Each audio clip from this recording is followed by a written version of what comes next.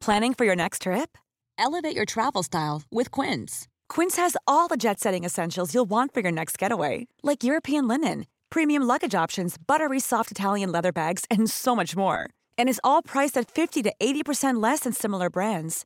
Plus, Quince only works with factories that use safe and ethical manufacturing practices. Pack your bags with high-quality essentials you'll be wearing for vacations to come with Quince. Go to quince.com/pack for free shipping and 365-day returns. I'm sorry, but this is just wild. It is absolutely wild and ridiculous. It is one thing for a politician to lie. It's another thing for a politician to brazenly lie when what they're brazenly lying about is a matter of public record. Because they're pretending they didn't say something, which we know they said because we can hear them saying it. Now, that's bad enough, but then for the media to facilitate those lies. Now, right now, Keir Starmer is understandably cock-a-hoop because the Conservatives got an absolute mauling, battered in 2 by-elections. They're on the way out. Keir Starmer is going to become Prime Minister by the end of January 2024. That is completely nailed on, unless every possible precedent is broken, given how far behind the Conservatives are. There's just no historical example of a government so catastrophically unpopular, justifiably so, being able to claw back their support. So, he is going to become Prime Minister, and it's important to scrutinise him as the next Prime Minister, unless they get rid of Rishi Sunak in an act of desperation. Anyway, Starmer was interviewed about comments he made on LBC about Israel's criminal, murderous assault on Gaza, which rightly caused uproar. Let's just listen to what he said. You gave an interview the other day in which you implied that it would be justified for Israel to cut off Gaza's power and water supply. Is that what you meant? Well, I welcome this question because I know that LBC clip has been widely shared and caused real concern and distress in some Muslim communities. So let me be clear about what I was saying and what I wasn't saying. I was saying Israel had the right to self-defense, and when I said that right, it was that right to self-defense. I was not saying that Israel had the right to cut off water, food, fuel or medicines. And yet people came to that conclusion. Well, on the contrary, for over a week now, I have been leading the charge, calling for that humanitarian aid to come in. We all know there are, innocent civilians in Gaza in a humanitarian crisis, 1 million children. That aid urgently needs to get in. So I was saying, yes, they have the right to self-defense. That right they do have, but not the right to withhold that humanitarian aid that needs to get in. It is now absolutely urgent, and that's why I've been calling for this for over a week. So I'm very pleased to be able to clarify precisely what I was saying in that LBC clip. Are you kidding me? You're really going to roll with that, are you, Keir? That you're going to keep arguing that's what you said when we can actually hear what you actually said? Oh my God. Because what I'm going to do now is replay the clip of what he said on LBC. I'm very clear. Israel does have that right to defend herself, and Hamas bears responsibility. A siege is appropriate? Cutting off power, cutting off water? Well, I think that Israel does have that right. It is an ongoing situation. Okay, did you hear that? Your ears are not lying to you, just so we're clear, because the argument being made here is what you can hear is not what you can hear at all. That never happened. To be clear, he was asked if a siege was appropriate, cutting off power, cutting off water. He then answered, I think that Israel does have that right. Those are the words he said in response to the question he was asked. He did go on to speak about international law, but only to expose him, a human rights lawyer, doesn't actually apparently understand international law, because he spoke about the need to abide by international law after having endorsed something which is only ever against international law. It goes against Article 33 of the Geneva Convention, which completely prohibits the use of collective punishment. You cannot punish a civilian population collectively for crimes that they did not commit. Now, if it was the case that he misspoke there, why not simply clarify what he meant? It's taken him ages to get to this point.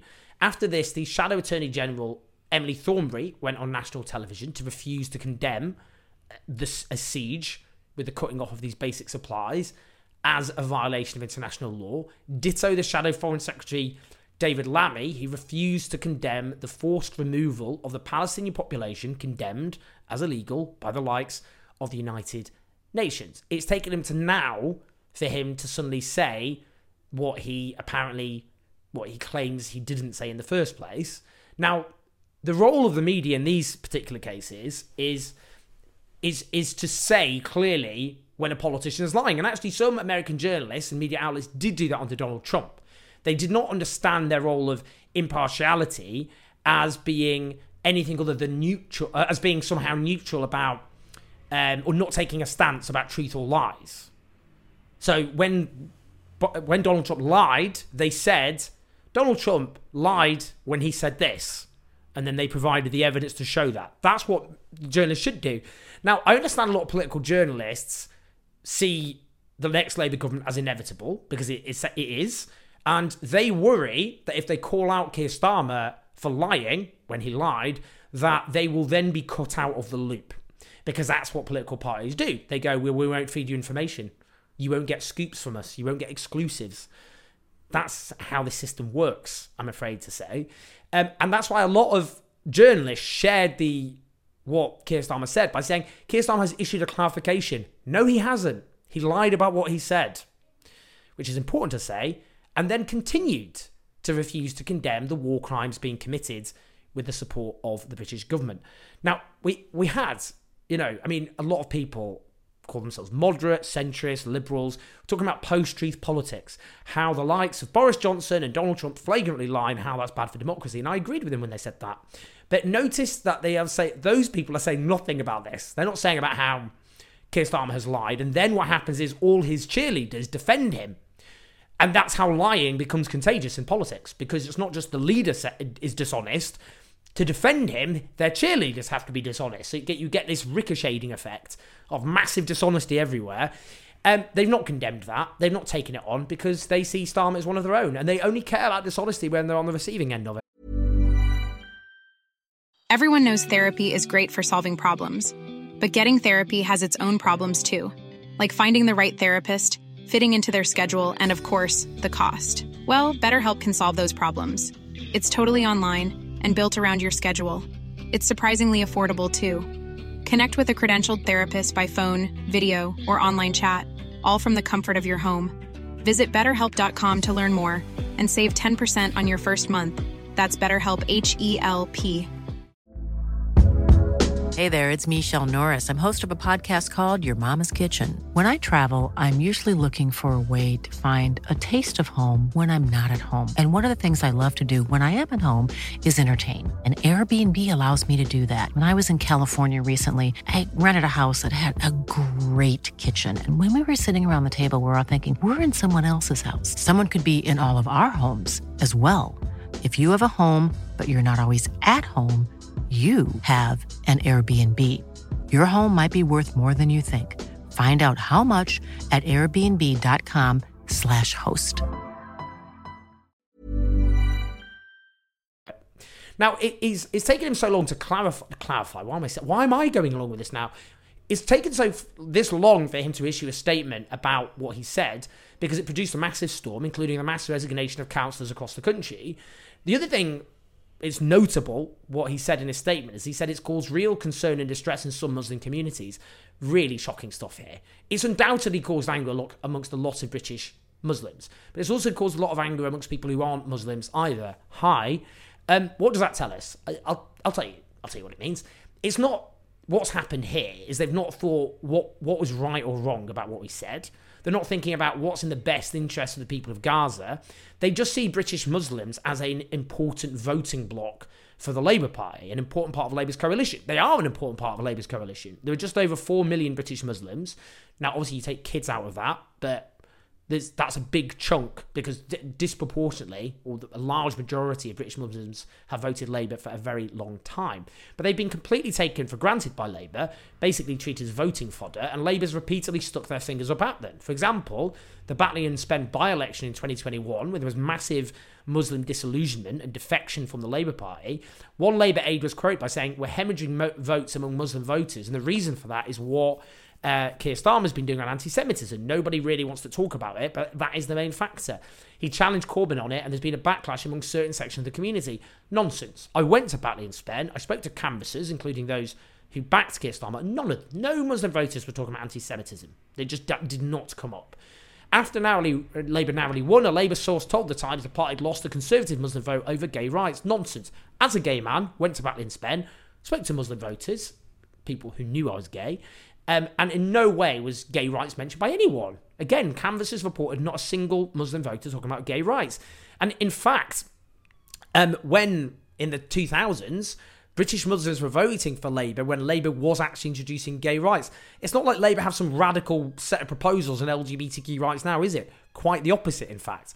So bear in mind all of that context. There's an interesting piece in the Times by Patrick Maguire, who's very, very well connected in the Labour Party. The headline is Starmer's Israel stance risks losing Muslim vote.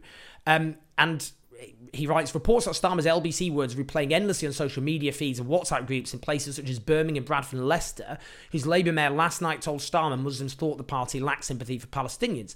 At least 13 councillors have quit the party in protest, dozens more could follow, and those MPs feel they owe their seats to Muslim voters are beginning to panic.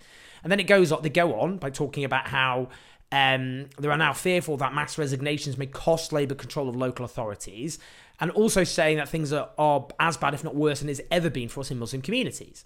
So there's a shadow cabinet meeting, and then the shadow Justice Secretary, Shabana Mahmood, is as staunch a Starmer ally as you're going to get, dyed-in-the-wool leadership loyalist, and as he says, as committed a supporter of the leadership it is possible to imagine, who expressed concerns and urged colleagues to remember their responsibilities in Muslim communities. Louise Haigh represents the seat I was born in Sheffield. The Shadow Transport Secretary did similar. Notes, however, Starmer didn't apologise. He has not condemned Israel for breaking international law. He keeps talking about the need to abide by international law, but that is a meaningless platitude unless you specifically call out examples of those violations. So there's condemnation of Hamas. Correctly, Hamas should be condemned for that absolute grotesque atrocity for which there is no justification whatsoever. The point is, we're not arming and funding Hamas, even taking out the dynamic between the occupier, military superpower, and the occupied. We're not obviously backing and arming Hamas. We are in the case of Israel. Therefore, we are complicit in everything that they do. He hasn't condemned the siege as collective punishment against international law. He hasn't condemned the mass indiscriminate destruction of civilian areas with resulting mass death against international law. He's not condemned the dropping of Israeli leaflets on northern Gaza, warning civilians they risk being treated as enemy combatants if they stay. That's against international law as well. Lisa Nandy was asked today, do you think Israel breached international law by cutting off water and power supplies? She comes up with just a load of rambling nonsense. This is an extraordinary, complex and fast-moving situation. David Brent style management speak there. What's the answer? And then goes on like Israel has the right to self-defense. Again, refusing to condemn violations of international law by a Western client state. Now, what's happened is, as I've said, they're panicking about Muslim voters, but they're doing what they think is the bare minimum without actually coming out and condemning Israel for what it's done. They're gaslighting and lying to us. Serial dishonesty, and also a failure to take a stand against war crimes. If they can't take a stance against war crimes, they have no moral authority on anything ever again. Now, why am I calling out the opposition? People go, well, they're not in power, Owen. The Conservatives are in power. Because there is no chance whatsoever of getting the government to shift its position unless it comes under pressure. And so long as the opposition continues to offer essentially de facto support for the mass slaughter that Israel is committing, which should go down as one of the most shameful episodes in the history of the Labour Party, then the government are not going to change their position. And unless Israel comes under huge pressure from its key allies, then it will correctly judge it can get away with absolutely anything. So what happens, the stances taken by the opposition, is a matter of life and death. That is the point. It's not simply about how Keir Starmer lies as easily as he breathes. Like all the leadership, the pledges he made to become leader of the Labour Party, which he reneged on.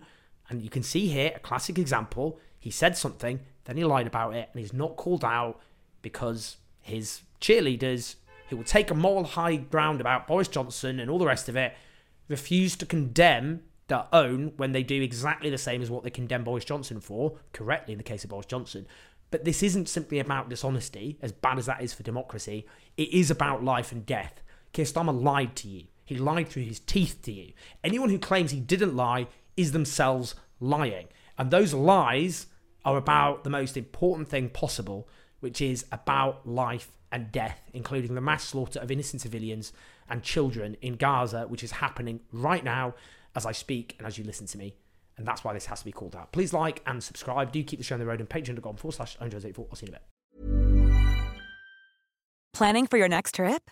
Elevate your travel style with Quince. Quince has all the jet-setting essentials you'll want for your next getaway, like European linen, premium luggage options, buttery soft Italian leather bags, and so much more. And is all priced at 50 to 80% less than similar brands. Plus, Quince only works with factories that use safe and ethical manufacturing practices. Pack your bags with high-quality essentials you'll be wearing for vacations to come with Quince. Go to quince.com/pack for free shipping and 365-day returns.